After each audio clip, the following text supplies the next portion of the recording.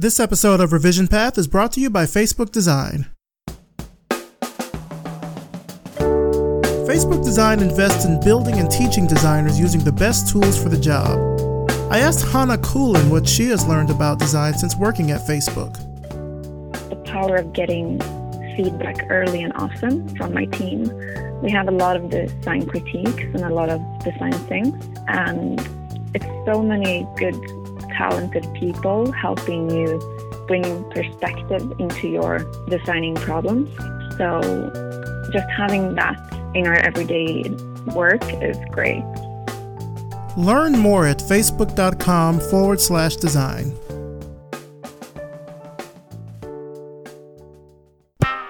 Are you looking for a job? Do you know someone who's looking for a job? Then check out our job board over at revisionpath.com/jobs. Whether you want a full-time job or you're looking for something temporary or freelance, we've got you covered. This week, Revision Path is looking for both staff writers and feature writers. We also have job listings from Indeed.com, so head to the Revision Path job board at revisionpath.com/jobs to apply and to search for any other listings. You can also sign up for weekly job alerts, so when there are new positions added to the job board, you'll get an email letting you know you can apply. And if you're still looking for more jobs, then become a member of our Slack community and join the jobs channel. See you there.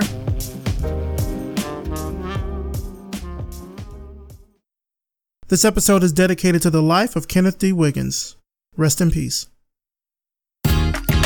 You're listening to the Revision Path Podcast, a weekly showcase of the world's Black graphic designers, web designers, and web developers. Through in-depth interviews, you'll learn about their work, their goals, and what inspires them as creative individuals. Here's your host, Maurice Cherry. Welcome to the Revision Path Podcast. My name is Maurice Cherry, and before we get into this week's interview, of course, I want to remind you again about our audience survey. Go to revisionpath.com/survey to take it, and everyone who finishes is going to be entered into a drawing to win a $100 Amazon.com gift card. The audience survey closes on April the 30th. Now let's talk about our other sponsors, MailChimp and Hover. MailChimp is the best software out there for sending marketing emails, automated messages, and targeted campaigns. Join more than 10 million people who use MailChimp to design and send 600 million emails every day. Sign up today at MailChimp.com. When you have a great idea, you want to secure a great domain name for it, and that's where Hover comes in. Hover makes it super easy for you to find that domain name and get it up and running with no hassle and no heavy-handed upselling. So go ahead and grab yourself a domain today and use our promo code RevisionPath, and you'll save 10% off your purchase. Here's our Patreon fundraising campaign update. So we're back down to 32 patrons for a combined total of $220 per month. Again, a huge thanks for everyone that has already pledged your support and appreciation for the show. Really does mean a lot.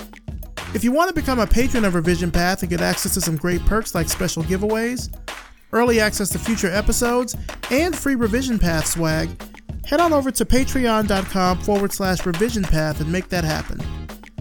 Pledge levels are super affordable. They start at just $1 per month, and it's a great way to support the show on a regular basis. Now for this week's interview. I'm talking with New York City-based designer and web video producer Satchell Drakes. Let's start the show. All right, so tell us who you are and what you do. I am Satchell Drakes. Right now I'm residing out in New York City. I am a designer and web video producer. So for design, right now, working full-time doing design stuff, freelance as well. And for as far as the web video producer part, I'm a YouTuber. So I run a channel that talks about game design and user experience at the intersection of art and culture. There's sort of like this growing independent gaming scene that's very much interested in telling stories a little bit different than what people are used to. So, sometimes I'll put together case studies about those topics, whether it's about grief or, existential topics, whatever the case may be. And it's kind of over time turned into a little bit of a variety between that, talking about music stuff, some vlogs on creativity, growth, productivity, work-life balance, stuff like that. That actually segues into a question that one of our Patreon patrons asked, since you were talking about kind of your vlogs of creativity. This is from Cornelius Toole. And he's asked, in a recent vlog episode, and I think it's the one that you did about creativity and the internet. Do you know the one I'm talking about? Yes. So in that episode, you kind of talked about your frustration with everyone always seeking inspiration to do cool stuff instead of actually like making cool stuff or doing cool stuff. They're looking to get inspired by something so they can do it. Do you have any ideas or approaches that design or creative communities could do to foster more of that kind of get started, keep going spirit over the get inspired, get ready attitude? As far as communities overall, that can be really difficult because there's so many different creative people that sort of landed where they are either through self-taught means or just sort of like organically falling into the rhythms of making things. So there's definitely like a gradient of perspectives on productivity. And by no means would I want to like tout one way above another. I know what's been helpful for me is meeting creative people who are incredibly transparent. I think that's something that I could work on a lot. I'm not, but I guess in a lot of ways I can be off-put by creative people that like do excellent work, but they're very, very concerned with like auditing everything that they say and do. And you don't really get to see, there's sort of like this mystique around the things that they create. Like there might be like, for example, they might have a sort of Johnny Ive effect where Johnny Ive, like he works on these really amazing design things, but you really don't know too much about him. You don't know too much about like his failures. And like, I guess from my lens, creativity and as you grow, making more creative things, like a lot of the most seasoned, interesting parts come out of your failures. So for me, creative people who talk about those failures, if it's in a talk or whatever, or, you know, maybe they'll post something on Instagram and in the caption, they'll talk about their kind of process. That really helped me a lot. Maybe not necessarily adopting what they do verbatim as much as just understanding, I don't know how to say, like the technology behind how they think about their things. It's either been validating or really encouraging. So if to answer the question, if I find communities, like creative communities that are transparent in that regard to be incredibly valuable for people who are inspired and want to hit the ground running with stuff. What has come out of your failures? Out of my failures, I mean, I guess like final products. Final products, right? Because you're kind of tripping your way to the finish line, right? And, you know, in a lot of regards, like done is better than perfect. Not to say that like I don't try to be like meticulous or that I don't try to round off the edges of things. But I think from a very like high level, a very general level, like my failures have on one end in my work taught me how to be better, just taught me where my weaknesses are. That way I can like seek out cooler or like better techniques or more challenging techniques for whatever it might be, whether it's design or video or animation. And then also just like character wise, just keeping me as far away from pride as possible. I don't think that's something we ever really conquer. We're always sort of like at odds with our pride, like blinding us and kind of keeping us back from things. But I think that our failures can definitely sort of remind us of the humility that's kind of necessary to not only like interact with the creative people, but also interact with clients and have a better perspective when you're kind of working them, to see it more as service than as like a burden. I got you. Okay. So speaking of clients, I really kind of want to talk about how you first got into design. What sort of got that spark for you to venture into this? What really got me started was in high school, one of my friends, his name was Alvin. He was like super cool. At that time I was like just like a nerdy kid, like super into anime and stuff. And I had gotten into Zanga. I don't know if you remember that. It was like this. I remember Zanga. Oh my gosh. It was like the worst vlogging platform ever. It didn't last long, right? It totally didn't last super long. But like it was this cool blogging platform. At that point in time, like blogging was like this new thing for me. Like really the internet as this thing that you frequently check at large was kind of like a new thing to me. And he had the coolest Zanga layouts. And I would like ask him like, hey, man, how'd you get a really cool layout? And essentially he would go to like one of those, it was like the equivalent of Theme Forest where like they had like Zanga themes, but it was all free. It was like people making like really like weeby like anime stuff or like video game stuff or like whatever. And you could like copy and paste the CSS and the HTML into the little look and feel section and like change it to what you wanted. So I became really obsessed with that really quickly. the school that I went to was like a magnet school. So there were like classes for design, more focused classes and stuff. And that was where I got really into like vector illustration. Because you'd always find like, you might like something, you know, like a cartoon or something. You wanted like a high resolution image for your wallpaper, but you could never find one because back then, like we had Google Images, but it didn't let you search by size, you know. And like for the images that leak, they were always so small, you know. So it was cool to be able to take the pen tool, blow up a really pixelated image, and just like retrace it with the pen tool and have this like crisp, like hi-fi thing. So that in combination with like just wanting to have like the coolest Zanga layout ever and like getting into the most embarrassing like nerdy competition of like seeing who can design the better Zanga layout, that sort of like pushed me into web design and then graphic design, and I don't know, I guess finding a voice for that.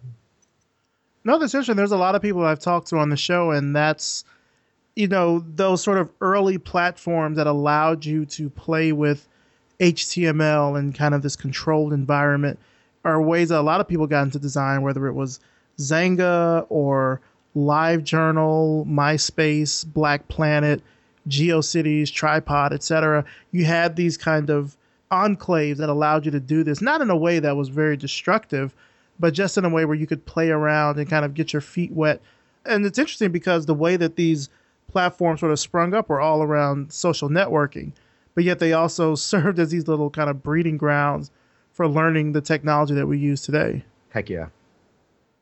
It's really cool. Actually, I mean, just the other day I was kind of thinking about how wild it is that it's like, oh man, this like weird kind of back alley platform has sort of blown up into this thing that it's like, all right, now people are like working it, especially like on the platforms where you can like monetize things and get like brand deals. Like, it's weird to see that I think, because I mean, I bet you can agree, like you're probably making stuff for the internet and in that time as well. Like, there was sort of like this rhythm of sharing that you kind of got into, and this rhythm of like this language to how you like, for lack of better words, like craft things to share with people. That it's just storytelling, right? Like, even though storytelling is sort of like this bastardized word that everyone uses now, like it's still at its heart, like storytelling is storytelling. We know what it means. There's sort of like this language of storytelling that you use that now, like when I use it, I realize it's sort of like the same thing that's evolved over time. And it's cool to see other people make livelihoods out of it. Yeah.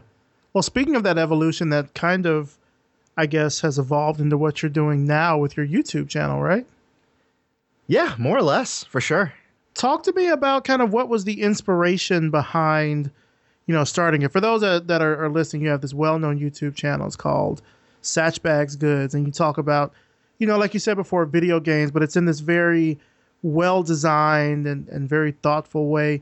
What kind of inspired you to look into games and talk about them like this? So I've always enjoyed video games. It was a family activity growing up. So I was born in Trinidad and partially raised in Trinidad, and my nanny used to play Nintendo with me all the time. And then my sister had one when we moved to the States. And it was sort of always like a family activity and something that I grew up with and had seasons of obsessions over, especially as someone who liked to draw, like drawing Sonic the Hedgehog and all this other stuff. And that was always something that like my parents encouraged and were totally okay with. And I guess it was just always like something that was there. Over time, as I got older, especially as I got more responsibilities, I found myself playing games less, at least like those kind of like commercial AAA games a lot less. My interests were kind of diverted elsewhere, like through college and post-college, though everyone played like, you know, Guitar Hero and Smash and all the other stuff. And I guess I started getting interested in other like art forms, like super into like Eastern film and super into just like literature and stuff like that. Just reading books. It's not to make it sound like this crazy thing. It's reading books. And I guess in that I found really cool intrinsic value there in a way that I didn't really find it in games. And it was when I first moved back up to the New York City area from Philadelphia. I was kind of down there. I was down in Philadelphia for 3-4 years, and I moved back up here pretty much just in a season where like I was starting new and like looking for new work. And I wanted a reason to keep my chops sort of steady in Final Cut and keep it steady in Photoshop. And I had sort of discovered that people were taking the YouTube platform incredibly seriously. So like for like serialized like content talking about stuff. And I thought that was so cool. I thought the concept of working on video essays was really cool because I was super into like teaching and putting together like plans to like share different ideas. So it was nice to kind of have like this like hobbyist venue where I can do all the things that I like doing, but never really had like a focused goal for. And at that point in time, that was when a documentary called Indie Game the Movie came out. And it caused waves in the culture of game development and then I think just game enthusiasts in general, because they were essentially discussing the oncoming resurgence of game developers who want to do something new with meaningful content and meaningful stories and personal stories. And it felt like the best of both worlds for me because it had my childhood pastime mixed in with like, I guess the more like grown, like mature themes I was kind of getting out of like movies and stuff like that. And I wanted to like talk about that, you know, like when you rip apart, it's sort of like I guess for people who really aren't into video games, what might help sort of like give them a better understanding of it is like video games sort of has like this weird, like kind of like icky, like stigma on it. Cause you usually think like people who are like locked in their basements are kind of like playing it. Like those are the kind of people who are enthusiastic about it. It's such an old conversation now because it's so not that anymore. If you think about like a comic book, there's really nothing about the technology behind a comic book that makes it anything. It's just panels with drawings. It could technically be anything. But when I mention comic books, the first thing you think about is like two really strong dudes punching each other like really hard. You know what I mean? Because there's sort of like these like there's like these cultural like milestones like attached to it that's never going to leave it. Games I think has a little bit of that as well, but really the technology behind a game is its visual arts, its music composition, and its narrative wrapped in interactivity. So it actually has the power to, in a lot of ways, be one of the most compelling art forms out there because you're adding your volition to a story that you're kind of like being engaged by with all the things that you would normally find in a film. So I always found it really interesting to explore that and talk about that. And that's sort of how the channel came about. Sorry, that was incredibly long-winded. No, I think that was good. One of the videos that you have on your channel, you kind of mentioned about how games and tech now are inseparable and kind of that definition that you give about how video games really kind of encapsulate these kind of different narrative methods in one particular medium really speaks to that, I think. Heck yeah, man. I mean, even with what you see in technology, you know, sort of speaking about that inseparability, lots of tech now, particularly if we're talking about, you know, web tech, seems to be around some level of gamification. I think that's really sort of sprung up in the past few years where you've got, you know, badges and you've got, you know, progress meters and things like that that sort of make the user experience more of a game for the user as opposed to, I mean, I'm not saying it wasn't like that before, but I feel like it's definitely more explicit now. That's very true. Yeah. You see that in so many different apps. It's been like a big conversation in the community about that. Like, is it exploitive or is it valuable? Is it just how like people tick? It's very cool. There's obviously a lot of layers to it. Well, I think for our generation, it's probably, I think maybe bordering a little bit on, you know, maybe nostalgia muscle memory in a way. I mean, if you grew up in the 80s and the 90s, you pretty much were ruled by Nintendo or Sega or something like that. And so bringing those kind of familiar elements back into, you know, kind of our current world in different ways, it just makes it an easier experience, maybe. Yeah, I definitely Maybe think that's one way to look at it. So you spoke about college. Where did you go to college at? I went to the college in New Jersey. It's this small college by Trenton. It's kind of in its own town. It used to be Trenton State University, but like they like pushed the borders out. I don't know why. There's a whole political thing around that. But nonetheless, yeah, it's in Central Jersey, about 30 minutes from Philadelphia, which is kind of why I ended up in Philly afterwards. You just end up going to the nearest city. And yeah. Did you major in design? Yeah. I was one track, completely boring, graphic design, whole life. Knew exactly what I wanted to do. Wasn't going to mess around with it. Do you feel like it kind of prepared you once you got out there and started working? That is a big conversation, man. I have that a lot with my friends about like, was it worth it? I think that it was, if anything, to just have that playground. Mm-hmm. I will say that when I actually got out into the world and like, even just during my internship, technically, like team-wise, I learned exponentially more just being in my internship than any classroom. However, I valued being able to have those class critiques. I valued the assignments that we had that rooted us in like sort of like the brick and mortar world of print design and you know, the digital stuff as well. I think it was nice to full circle make the mistakes that I did and talk it over with other people. And you know, me and my classmates, it felt very much like beggars telling other beggars where the bread was in a kind of way. And I guess I liked that. I liked that camaraderie. Well, piggybacking off of that, what is something that you know now that you never learned in school? Like, what's something important about, let's say, about being a designer, about the design process? I think the biggest thing is learning compassion for the other people that you're working with, not necessarily people on your fellow team, not necessarily the people on the same team as you, like the creative team, but also understanding the kinds of responsibilities that the project managers have, the kinds of responsibilities that the quality assurance and dev team has. I think those are probably the most valuable pressure points to really be able to read for any designer. And that's sort of been like a great litmus test for me whenever like a new designer kind of comes around. Like, are they really like sort of reading the room on that? Because there has to be humility when you're preparing your production files to pass off to devs, for example, right? Or I think that there should be a little bit of an intimate understanding of like the kind of pressure that your project manager is under for like forecasting hours and things like that, and making sure that you can like communicate with them in the best way possible. I think when everybody understands their job and also understands a little bit of the job of the person in front and behind them, not necessarily front and behind meaning like priority, just front and behind like in the sort of like conveyor belt of whatever, even if it's agile, like, man, projects go so smooth. They just do.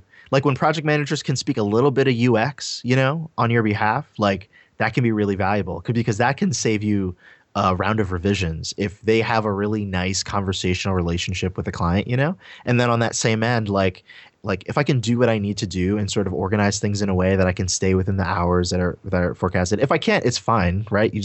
You make it work, you know what I mean? Like, or I think probably a better example is just like, if I can understand how the dev team is going to be handling my files and like make sure that my stuff is organized, like rookie example, like just my layers are labeled, you know, like these kinds of things I think are incredibly valuable and contribute to a very healthy company. So I think the biggest thing I learned is that, and that's just something like in school, you're just not going to learn because it's just you with other artists who are talking about artist problems and they're talking about clients from hell.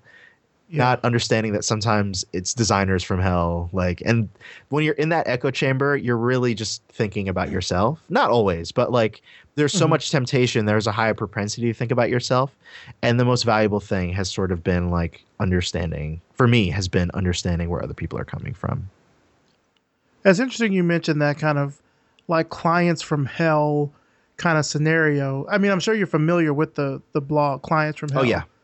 And like when I first started out as a designer, I would, you know, read that and, you know, ha ha ha, that's very funny because I would, you know, end up kind of going through some of those same experiences. But the more that I've worked with clients and even as I've started, you know, teaching design as well, like you said, you realize it's not necessarily all about the client. Sometimes it's the designer. Like the designer may go into it with this level of attitude or superiority. And granted, the designer is probably the expert in that case with what they do, but the client is the expert on their business. So you may go into it as a designer with, you know, maybe these very lofty goals of what should be done and what could be done. And you and the client just aren't kind of seeing eye to eye. Like you're not finding that common ground. So sometimes you have to meet the client where they are in order to get them to understand what the concept is that you're trying to kind of put forward. And I don't know if that's something that's really taught in schools. I think that's more just kind of an experience thing. Yeah, no, definitely. I agree with that. Like it can be, right? Like the best preparation you can get that I don't necessarily feel like was explicitly put out there is that I think it would be healthy to alongside like encouraging how exciting it is to like go out there and be creative and get paid to make creative things to also say like don't see yourself as a janitor, but we're there to serve in a kind of way. And when I say serve, like we're there to sort of have a bit of a servant's heart in what we're doing. And, there are going to be clients who don't speak design lingo, or they're going to be clients. They're just going to be clients that say jazz it up. They're going to be clients that say spruce it up. And you're going to have to figure out what that means, because sometimes they're not trying to undermine what you do, and they're not trying to be ignorant. They're just not in that world. And we have to be able to kind of meet them halfway. At least that's how I feel. No, I know what you mean. I have a client who the design, the only kind of design direction I will get from her is that it needs to be sexy. I need to make it sexy. And that is such, it's like super loaded, right? Like, what does that necessarily mean? That's great. But I've worked with her long enough where I know exactly what that means.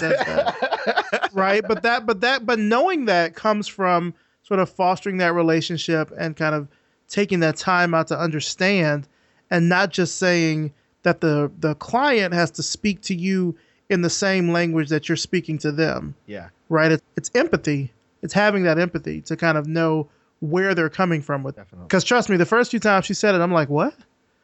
Like, make it what? But now I get it. Now she says it like, Maurice, this needs to be, just a little bit sexier.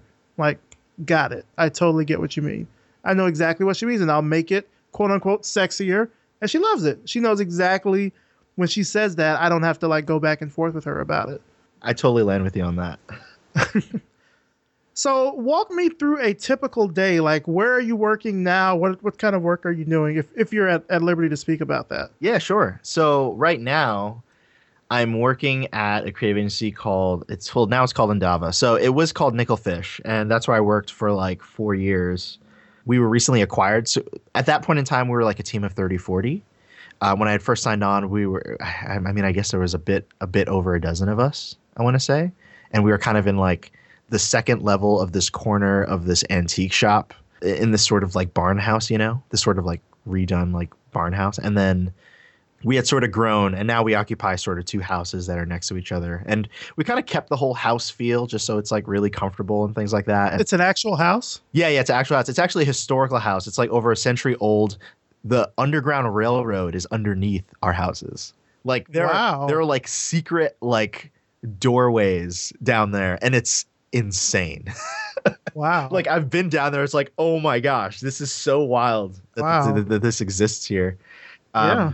So, oh my gosh. So as far as that goes, it's like a really cool vibe, and it's still like, it still feels very homey. A couple of months ago, we were acquired by this international company called Endava that over here, no one knows what it is. No one knows what the heck Endava is. But whenever I mention it to my UK friends, they're like, oh yeah, Endava. Like, cause they're sort of like they do a lot of web dev and a lot of app dev stuff, but purely on the development side. They don't do any of the pretty. So I guess there isn't too much of recognition with that. One of the reasons why the acquisition was really cool for us was because we're the only ones really kind of pioneering the creative stuff. And there's a lot of great things that come with an acquisition like that. It's very unique because I guess in a lot of ways, like if you're not constantly like fighting or competing for attention, because it's just sort of like, hey, you guys lead us on like all the visual stuff. So that's sort of been like an interesting, like really cool, like transitional process for myself and for the team. But yeah, other than that, other than like the banner and the style guides, like nothing has really like changed except for we have like a much bigger fleet of devs. And then it's still like, to kind of answer your question, like it's still an atmosphere of like 30, 40 people in these two houses making stuff. We have a product team as well. So in a typical day, it's just kind of getting up, going there, and either working on, since I was there from the beginning, like most people who kind of like work at like startup-y like places, you end up wearing a lot of hats, right?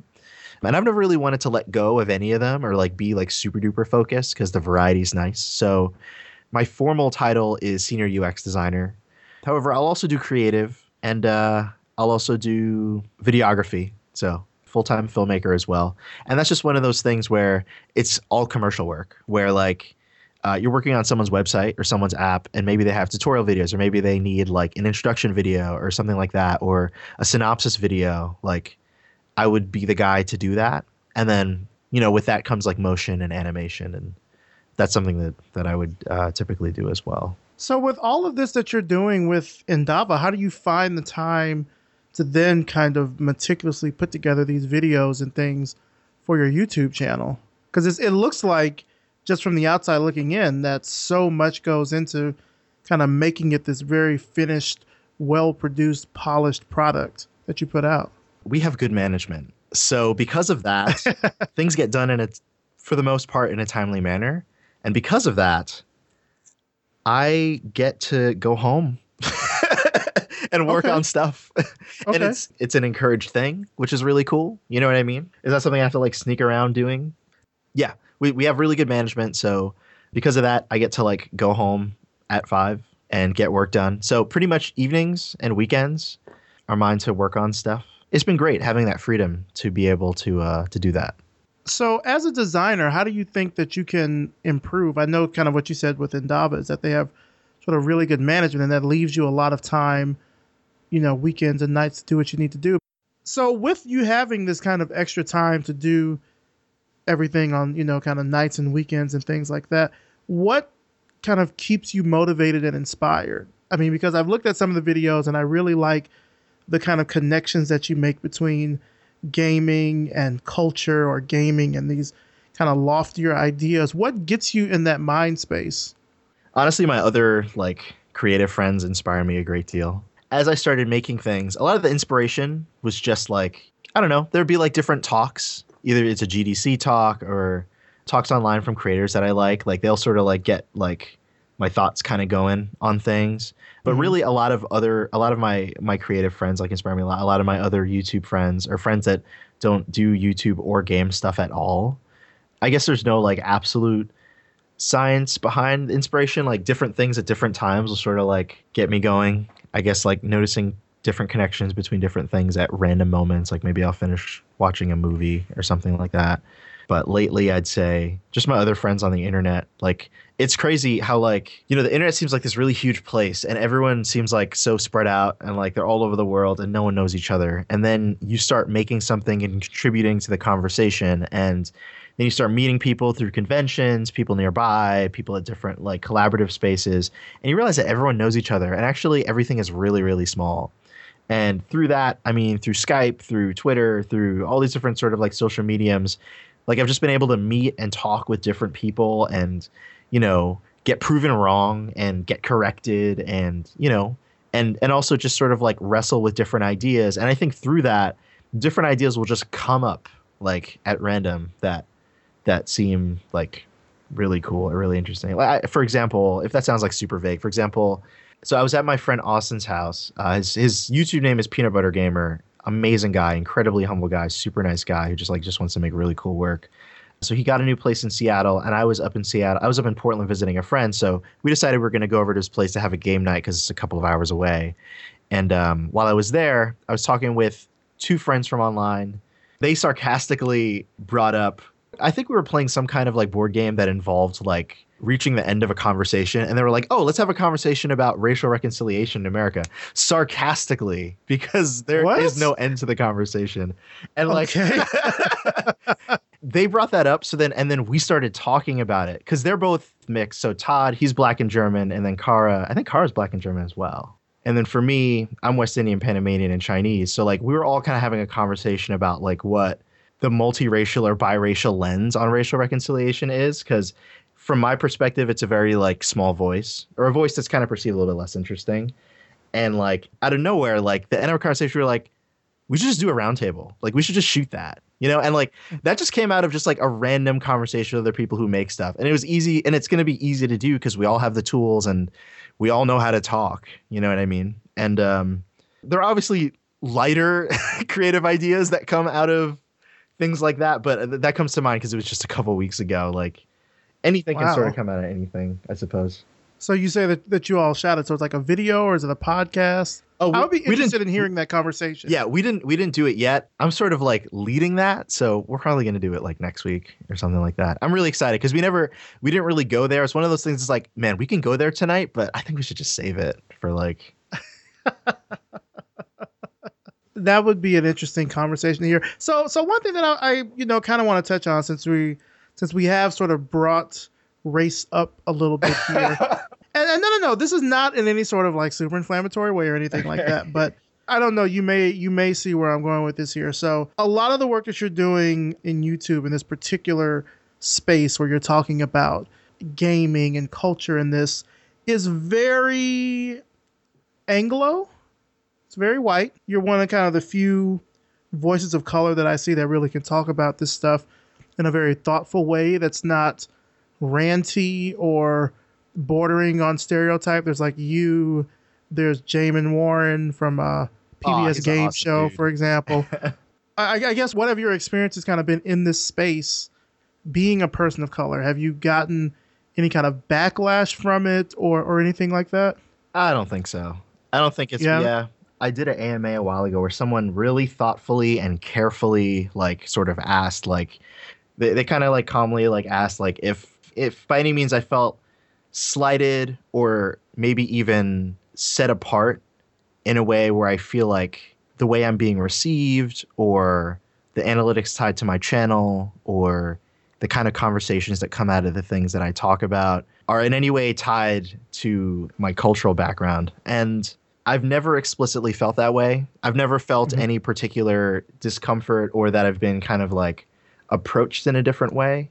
I don't think that what I've been working on would have the privilege of being as visible as it is if I didn't have like the support and the encouragement, both publicly and also privately, from my friends who don't come from a marginalized background. I think it's a mix of both, honestly. Like one dude who's done a lot for me, Gerard Khalil, like, you know, he comes from a marginalized background, and I mean, and then I have friends who don't, like Shane Gill or John Jafari. I don't want to start naming names. I don't want to make anyone feel like left out. But like that, nonetheless, like it's been a mixed bag of people who have like been with me through this like walk up to now, and it's still going.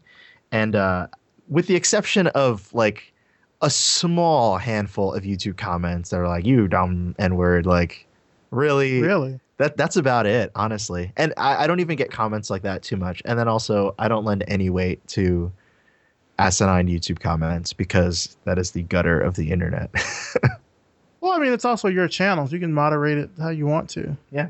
That is kind of the way that I was thinking about it, actually. I mean, I didn't see that AMA that you were mentioning, but that's kind of what I meant for you being in this space where it is, you know, mostly white men. Do you feel like it's been, you know, maybe different for you or not harder, because I can't say, oh, well, what's it like being a white guy? Because you don't know that. But right. like, just how is it like, how has your experience in general been? And from what you're saying, it sounds like it's been largely positive. Yeah, it's been cool. And I think that's the large benefit of being on a completely democratized independent platform on the internet. Like anyone with a Google account can put stuff out there and start talking with people. It's cool that you mentioned Jamin. So I met Jamin a few months ago in his studio, and we were having a beer on the roof of his like awesome office in I don't know if you've ever been to it's like a pencil factory kind of area in Brooklyn. There's a more formal name for it, but I forgot it. Dumbo? No, not Dumbo. Fort Greene? No, Greenpoint. I can't remember. Oh gosh, it sounds like a horrible like local. Horrible local. I know what it is, guys. You live in New York. Cut this out. Just cut this out. I know what it is, but right now it has completely escaped me. So we're just gonna move on. Okay. Just cut that. Yeah.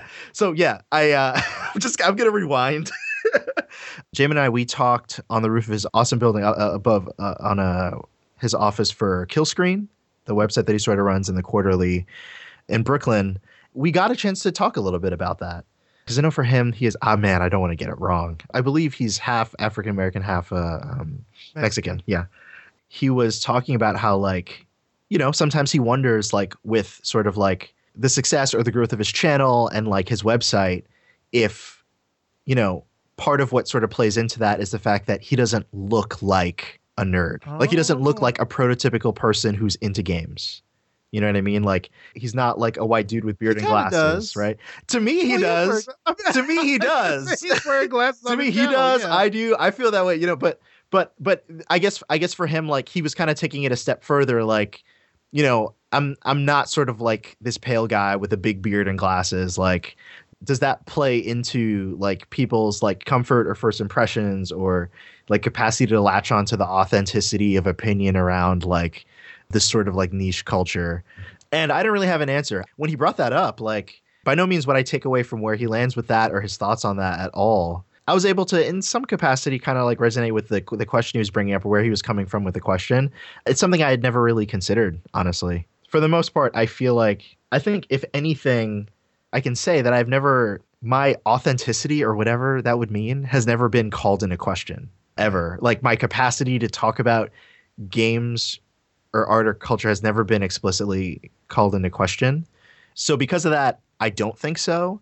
I think the people who probably have to worry about that more are probably like women. Like women are constantly questioned, like, do you know about that? Like, don't tell me about gaming, mechanics. Yeah. Like, Yeah. That's a tragedy, right? Like, so I don't know if that's a. No, that's interesting that he sort of thought about that from his standpoint, because Jamin is a journalist. Right. So I would think above anything else the fact that he's written stuff for, like the Wall Street Journal and et cetera, kind of gives him credence to be able to talk about this in just an analytical way. Definitely. Also, this is kind of a fun fact for people that are listening. So first of all, I respect the hell out of what he does. Like I totally respect what he does. I don't know how he does so many things.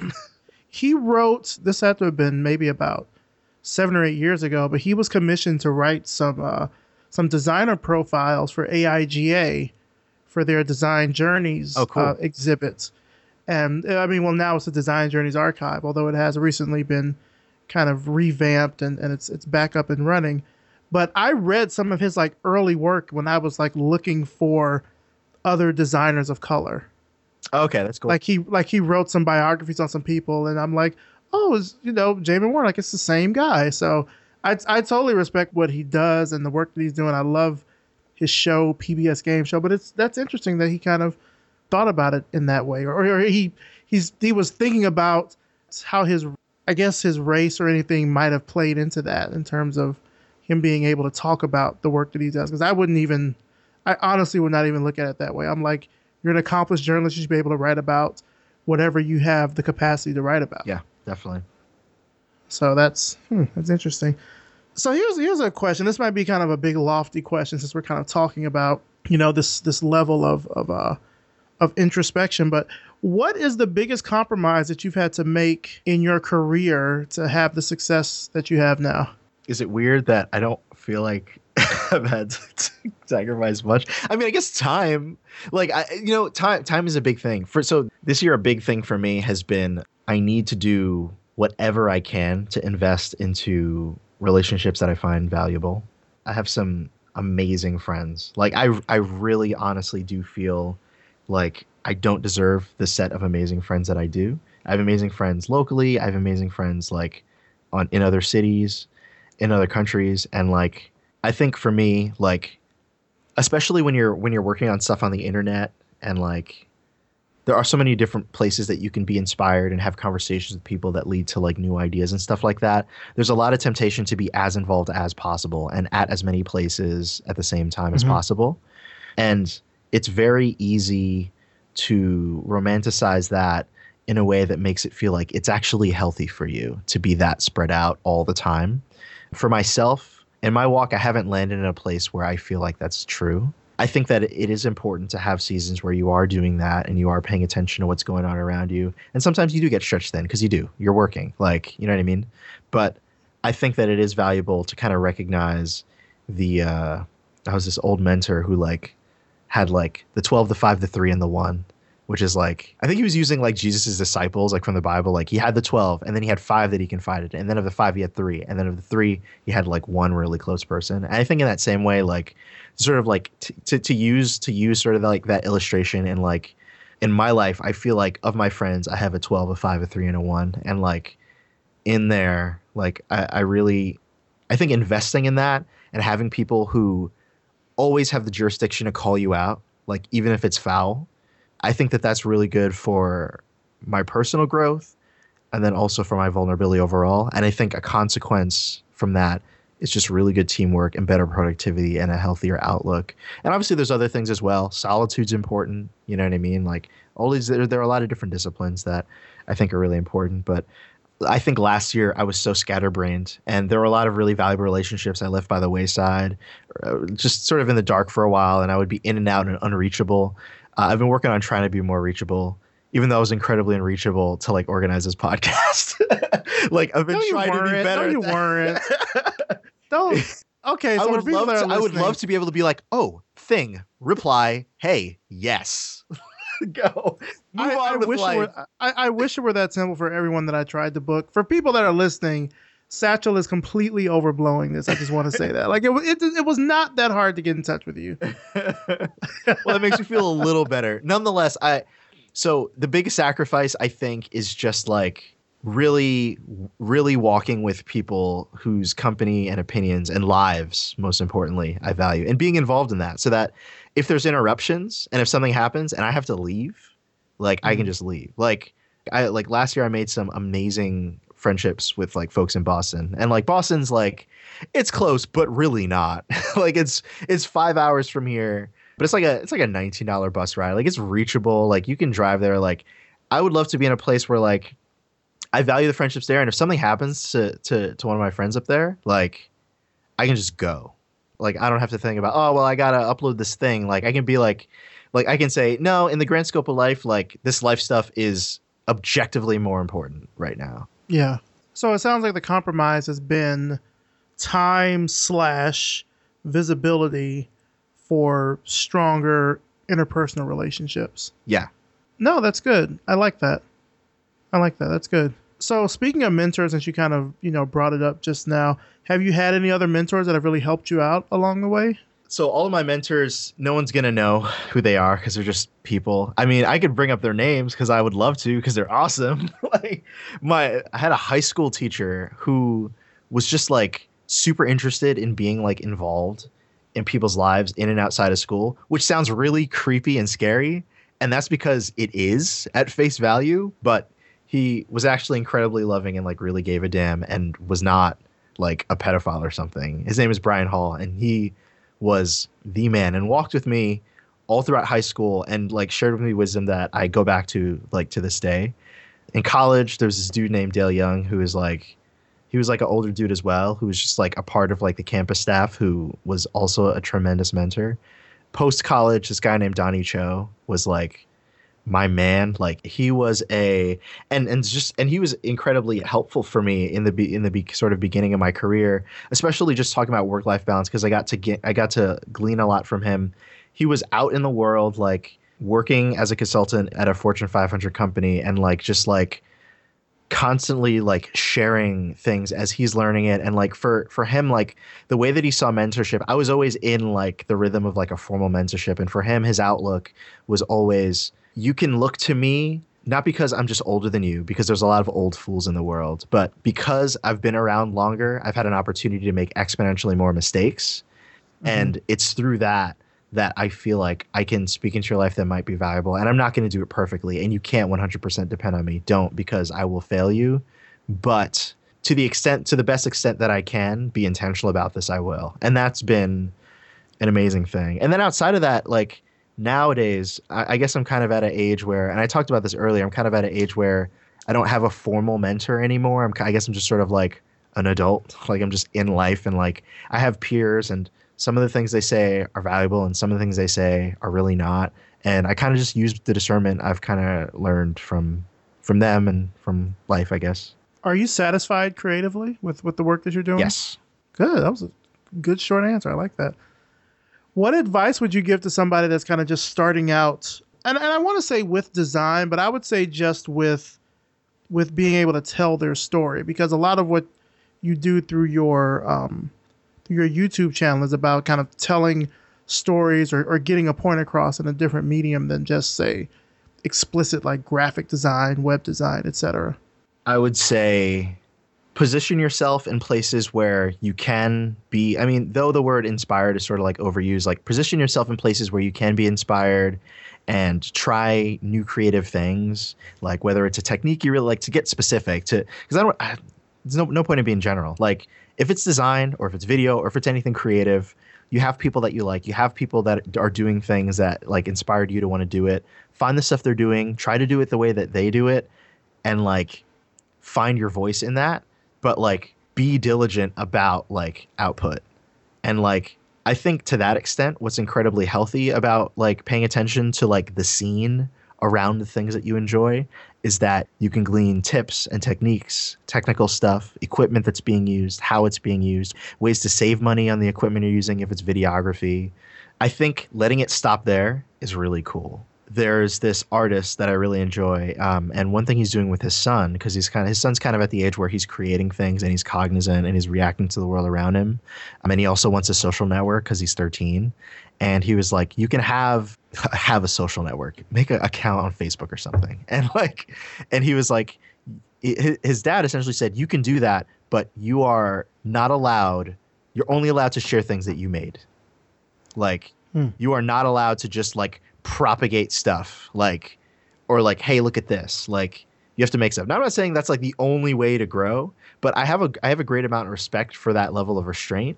Whether you believe in like keeping everything to yourself and then sort of like when you feel seasoned enough, like putting stuff out there, or you believe like, hey, the internet's a great place for there to be a sandbox and a playground and just like output stuff, wherever you land, like that's totally cool. But I think what can be really distracting is getting caught up in the world of like talking about the thing you're about to do, or like talking about the ideas that the things that you're doing, instead of just doing them and let those sort of speak to where you actually land with things, And that, I guess, what sort of like is fueling me saying that is the world of design, where like, I guess I was never super into like, and just by chance, by no means, I hope I don't come off as arrogant. I don't mean to sound arrogant at all. It's just like, I was never really like in the design scene in that kind of way. There were like designers that I liked, and I follow them to the point of like seeing the challenging things they do and like trying to like top that for myself. And I don't mean top that like to quantify like art, but like top that to like, oh, that seems challenging. What if I did this? Like this yeah, like to stretch yourself. Yeah. I think that just being focused on your work is so great, rather than, because there are a lot of people, and I'm sure a couple who have created careers out of just talking about design and the state of design, but they're not necessarily very impressive designers at all. Or maybe they just don't even design. I know people that have made careers out of just talking about talking. Right, exactly. And haven't really built like they haven't really built anything. Right. I know exactly what you mean, yeah. And I guess for me, I can't say what's more valuable than the other objectively, but for me, the guy who's like making stuff and focusing on making it and how he's doing it. And obviously, talking about it every once in a while. Like, I think that's such a great timeline for a creative person who feels like, they're creating stuff that they're satisfied with, and they're I don't know. Yeah. So that's kind of how I feel. It's always hard talking about this because there's so many different stories, but that's sort of what's kind of been true for me right now. What are you most excited about at the moment? I just bought an Ollie Moss print. I'm pretty excited for it to arrive. Ollie Moss, dude? Yeah. Oh my gosh. So, I mean, I loved his stuff like when I senior year of college, when I first graduated college, and like he just so a game just came out that he did all the art for, that he did the art direction for, called Firewatch. It's an independent game. It's like a 4-hour play. I've always loved his style. It's always been a big inspiration for me. I've never done anything that like reflects that. Like I've never done like an homage, but it's just one of those people. It's like, I don't do what you do, but man, what you do and the way that you do it is so good. Mm-hmm. He did these limited edition prints for it. So I was totally like hounding the internet trying to find it because it's like a limited run. So I'm excited for that. I don't know if that's what you meant when you said it. No, it could be. It's whatever it has you excited at the moment. Yeah. Trust me. I've asked people that question before, and they've been like, "Well, I'm having dinner after this." Yeah, I'm pretty stoked. I'm super hungry. Food, yeah. I totally understand that. So I'm excited to like get it, find a really nice. I want to find I'm like super into reclaimed wood right now. I was just in Portland, and everything is reclaimed wood. Like everything is made out of reclaimed wood. And it just looks so good and so like honest, and like it has like classic Americana aesthetic that like I super dig. So like I just want to like get that and like get it in a nice reclaimed wood frame, and just like I got this big white wall that's like begging for something to like hang from it, and I just want to like do that and feel good about it. Nice. What are the best things that you owe your parents? Everything. I love my parents. My parents, like, I feel super duper lucky, like, because like my parents were always super supportive. Not only that they were super supportive, so like they were super supportive, but they weren't hippies. My parents struck a balance in their personalities and the way that they raised myself and my sister that I don't see in other places, I don't think. And like, I hope to be that way. Like, I don't know, like, I feel like it's a privilege that I can be like, oh yeah, if I'm a parent, I just want to do what my parents did. Like, if I could just do it verbatim, that'd be fine. But like, I don't know if there's too much that I'd change about it. I think like, so like they were always like, whatever you want to do, like you should probably do that. But like, just make sure you're damn good at it and like you can make money off of it. Cause we came to this country so that you can like take care of yourself eventually. And like when I did design stuff, like, or like art stuff, like, and I mean, it makes sense. Like my dad's a fashion designer and then my mother, so she started working at, my mother and father, they met in Brooklyn. At the time, like my dad started as a tailor and then he moved to the city to start a store selling men's fashion clothes. And then he quickly realized that women's fashion does better than men's fashion. Surprise, surprise. He met my mother at Studio 54. And at the time, my mother was a model, but she was also working in finance on Wall Street. And they got together and then like she would model for his stuff and things like that. And then they both dabbled with fashion and started a store together in Brooklyn. And they had my sister and they had me. And like, there's always sort of been like that interesting balance of like, encouragement of creativity. It was really hard for me to like pinpoint it, and still it's hard for me to pinpoint it, but I guess in some way like my dad being involved in design definitely trickled down to me in some way.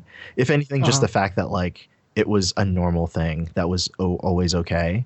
And then like my mother's always been like very practical, very like numbers oriented, very like, yeah, but like where's the evidence or like where's the, and I think that like that yin and yang was super pivotal. And like even today, like they're super cool and they're super chill and we can talk about anything. Like Easter weekend just happened and like we're totally talking about, I don't know. I guess I just feel like there's sort of like a mutual respect in a kind of way. And we can kind of share anything. Mm-hmm. So it's cool. And there are people that I feel like I can go to for like advice, which I know is, kind of something not everyone can say. Like they're not like annoying or like they don't make me want to like roll my eyes or anything.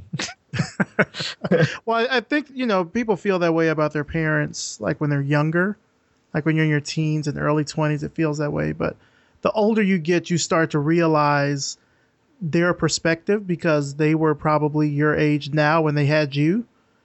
And so it's this sort of weird kind of parallax almost where you're like, I'm kind of barely taking care of myself and I don't see how you had a family. Right. And we're, so kind of doing all these things. So yeah, it is. It totally is.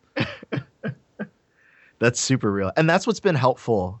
I think that's what's been helpful about adulthood. Like they've been super transparent about it. They're just like, man, like just yesterday, my mother was just like, man, there's no book for this, man. Yeah. I was just like, yo, that's real. Yeah. Like I just had my birthday last week. It was sort of it was a milestone birthday. I turned 35 and happy birthday, man.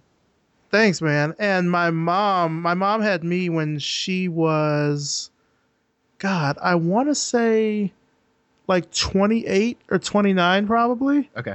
I could not imagine like her having me at like 28, 29 to 35. That's 7 years. I've had my business now for 7 years. I can't imagine, like, I guess in a way my business is my child in that way. Right, but like, it's this weird, and I guess that's why she kind of always is somewhat pushing on me to get a job because it's like, when I was your age, I had, 2 kids that was working and, doing all this stuff. And I was like, I can't even imagine. So it's like you gain a new respect for your parents the older you, because you realize kind of what they had to go through with even less than what you have now. Yeah, definitely. If you weren't doing what you were doing now, with design and with YouTube videos and everything, what would you be doing? I have no idea. But if I had to guess, like if I just wasn't doing art at all. Well, if you weren't doing what you're doing now, we'll say that. Not art specifically, but just. So I guess it would have to be I'm not trying to nitpick, I promise. Because I actually want to think through this. That's an interesting question. I mean, I'm doing everything I want to do. So if I weren't, essentially if I were in a situation where I was forced to not do what I absolutely wanted to do, when I was a kid, I wanted to be a mailman. I guess I'd be a mailman. Your mailman. And that's what I wanted to be because I was like, oh man, that's so cool. He just meets all these people. I mean, obviously I was a child, so like you realize Well, that's mailman don't mean true. anybody. I think Right. so. I wanted to be a firefighter when I was younger, so I totally get that now. Yeah. And then also you don't think about like socioeconomic brackets or anything like that. But Right. so I don't know. If I wasn't, I guess I would. If I couldn't be a designer or a filmmaker and couldn't work with that, I guess I'd be a writer. I do music. I do music as like a hobby now, so I guess I would just do music and write probably. Okay. Yeah. Music's not a bad fallback. It's not bad. Yeah. So I know that, of course, you talk a lot about games. I would be remiss if I did not ask you about gaming, in some kind of capacity. Sure. What consoles are you really like gravitating towards these days? Right now, I don't like any of them. They're all just they're all just computers. They're just like proprietary computers that do less things than a computer. I guess I've sort of the romance with consoles and like the kind of team alliance is kind of lost on me, especially because like a lot of game developers are like struggling and they're just putting it on everything because like they're putting their games on everything because it's like, yeah, we need people to play it. I have a PS4 because it has the best hardware and the games that I like are on it, and it has the best deals for like indie games and like older games and stuff. It has a big library. So, I mean, I guess my affinity's there. It's just easy. I went through the whole seasons of building I've been building a PC since I was like in high school, and I sold like my like supercomputer last year that I spent way too much money on because it was one of those things where like it was like, all right, I have like a job now. Like every computer part I fantasized about buying, I could just buy it. So like I did that and I built it, and I was like, man, you're troubleshooting like Windows. Sorry, you use Windows. I don't. Look, for what I was using, Windows. I'm mostly platform agnostic, but yeah, okay, go ahead. For what I was using, Windows is fundamentally broken, and I'm still troubleshooting, and I'm still finding drivers, and I'm still getting weird error messages, and it's like I'm so out of that because I'm just so used to like things just working, and it's like, all right, I'm a grown man. Like I have to, like we were talking earlier, I just have to focus on my work, and I can't focus on like I want to start my work. Oh, but here are these random things that I have to like scrounge around the internet for, typing in strings of random numbers and letters for this like hex file that I gotta put in. Like Windows. I can't never change. Yeah, I know. I just can't with that anymore. And then with the new Windows, that's like a little bit better and has a better UI, but they're trying to steal all your information because they're crazy. Like I'm not there. I didn't land there anymore. So I just sold it. I was like, I'm gonna get console. It's easier. I want a game, download game, play game. There. Right. Well, Mac now is certainly much better for gaming than it used to be, just in terms of that's true. Yeah. Availability, and I think also just being able to run games. Because I think you mentioned this in one of your videos, like a lot of games before were on OpenGL, but now that Mac has Metal, a lot of the games that you're seeing are coming out are 1080p, 60 frames per second. Like they look great. Yeah. They run great on the hardware. There's no lag or anything like that. So yeah. Macs are starting to become a lot better for gaming than, I mean, Windows, I feel like PCs have never been super great. You just you put up with what you could do. Yeah. Yeah. It's always been some kind of issue, particularly if you're trying to play older games that are on CD-ROM and stuff. Like you can forget it. It's just a mess. Yeah. Yeah, definitely. I don't have a device in my house that reads optical discs. Really? No, not a single one. Because we're not even a Blu-ray player. We're like post that. Oh, wait. No, I'm lying because the PS4 does that. But I download all my games. Like, I don't know. I just don't. Okay. I haven't used the disc in like a couple of years, I guess. Wow. Yeah. Yeah, you're more advanced than I am there. I still have a couple of devices here that read stuff. So in terms of consoles, if I get a PS4, like right now I have a PS3, a PS2, a PSP, I have a 360, and I have a Nintendo 3DS, the new one. Oh, dude. And out of all of those, I like the Nintendo 3DS the best. Dude, heck yeah. Yeah. Because it's got the most variety of games. True. There's role-playing games, there's puzzle games, there's fighting games, there's platformers. There's probably some first-person shooters on there. I'm not a big first-person shooter fan, and I feel like a lot of the games that are coming out on the newer consoles like PS4, Xbox One are first-person shooters, and I'm like, oh, that just it discourages me. The only way I would get a PS4 now is only because Persona 5 is coming out this summer. Snap. That's the only reason that I would get one. Yeah, but it's also coming out on PS3, so it's like, yeah, do I want to? I don't know. But yeah, certainly that. What types of games are your favorite? Right now, it's sort of been like those like Sunday afternoon games that are like 4 to 8 hours, exploratory, narrative-driven stuff. So, and some that aren't. It's like, for example, like, so for the shorter ones, like Gone Home, really great. Okay. Firewatch, really great. For the longer ones, like The Last of Us is really cool. I still have to finish that. I have not finished that. What are some other? I still like platformers, like Ori and the Blind Forest. Oh, just beautiful. It was beautiful. Even the story in that is really good. I like That Dragon Cancer, like, wrecked me. That's another kind of like exploratory, like first-person game, not a shooter or anything like that. But I guess I've sort of been like really enjoying the time I spend with like games that like you go and you kind of come out with something. I mean, there are games that are less like that. I started playing, so I was all about playing Animal Crossing, ironically, and then it totally got real on the 3DS. Can we talk about no seriously? Can we talk about that, dude? Have you read? Really oh my gosh, have you read? Does the name Austin Walker ring a bell at all? Yeah. Have you read his piece on Animal Crossing? No, I haven't. Oh my gosh, his piece on Animal Crossing and skin color is crazy. It hits. So I'm linking that to you later. It's insane. Okay. When you read it, it'll wreck you. But sorry, go ahead. Animal Crossing. No. I mean, it's interesting because with Animal Crossing, and for those that are listening that don't know what Animal Crossing is, it's sort of this. It's a role playing game, but it's a very slow game in that everything takes place in real time. So there's some concept of quote unquote grinding when you need to try to raise bells in order to like expand your house or buy furniture or things of that nature. But the more that you interact with the game in terms of talking with your neighbors and fulfilling your duties as mayor, which is with the newest version of Animal Crossing New Leaf, you sort of gain this sort of ersatz relationship with these digitized animals. And that's the other thing. You're a human. All your neighbors are animals. They're like ducks and pigs and elephants and koalas and things. But you gain this like weird ersatz relationship with them, and it's like it's a game. Maybe this is just me. I don't know, but it got to be where I would wake up in the morning and I would go and speak to my neighbors and I'd check the shops, and that's what it does. That's it. Or like on Sunday, I would make sure I got up before noon and make sure and see what the prices on turnips were, because that's when the turnip lady came to town. So it's yeah, I started to get a weird kind of like attachment to it. And it's funny because I just recently deleted my town because I was like, I can't, because it had been several months since I had visited it, and I just upgraded to the new 3DS XL. Very nice. Transferred everything over, but I lost some of my save data, and so my game was still intact. But I went into my town and like everyone had moved out, so it was all new people.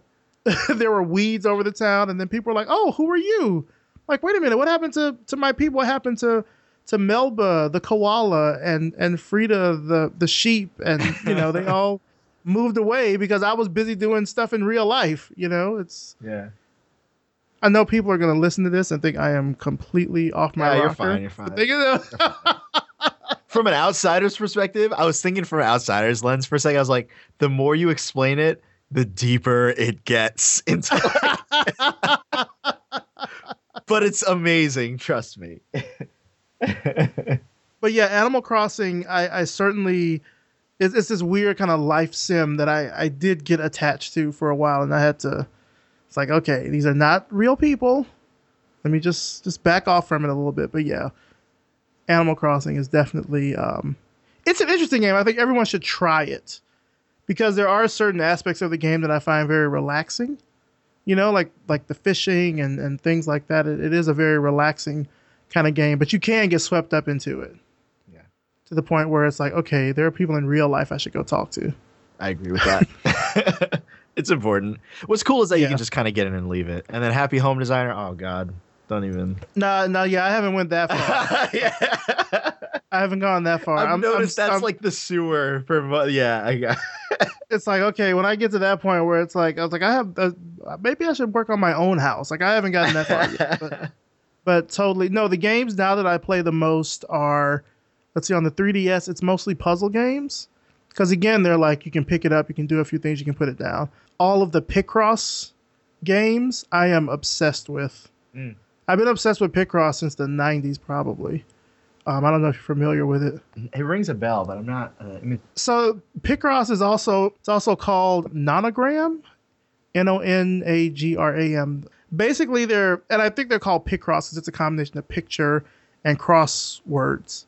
So it's like you have this grid. Maybe it's 5 by 5, 10 by 10, 15 by 15. Sometimes it's 20 by 15. Okay. And there are these numbers that run along the top and left sides that correlate to the blocks that you need to kind of chip out in order to make basically like a pixel portrait. And so there's some level of logic to it for figuring out which blocks you have to break and which ones you leave alone, because there's a penalty. If you hit the first block wrong, they add 2 minutes to your time. If you hit the second block, it's 4 minutes, and every subsequent block is 8 minutes. And the goal is to try to get the picture in less than an hour. So if you start off at 0 and then it's like, oh, now it's 2 minutes, now it's, 4 minutes, now it's, it adds on to it. Yeah. I find them very relaxing. Heck yeah. It's like you can just, you can like totally zone out to it. The music is really like kind of calm and serene. It's very weird. I am completely laying bare my odd video game obsession. Nah, that's not odd. That's cool, man. That's cool. But like there are 6 games. They're all like Picross. Well, on the Nintendo DS, they're Picross E, Picross E2, E3, E4, E5, E6, because they just keep coming out with them, and I just keep buying them. And they've got, little easy puzzles. They start off super easy, like a 5 by 5 grid. And then it just completely expands to like 20 by 15. I think the latest one has an 80 by 80 grid. And so you're basically like chipping out like the Mona Lisa or something like that as you go through each of these little squares. I really like that. It's very relaxing. Yeah, I'll have to check that out. Just to wrap things up then, where can our audience find out more about you and your work online? My YouTube channel is youtube.com/satchbags or satchbagsgoods if you just want to remember like the name of the show. That's what the name of the show is called. I spend a decent amount of time on Twitter sharing different things that I might make, other interesting things that my friends make, talking about general things. Not like a flood, not too much. At least I don't think, unless everyone's lying to me and I'm actually annoying them. And that's just my Twitter handle is Satchell Drakes. So that's Satchel like a bag, but with 2 L's, and then Drakes like dragons.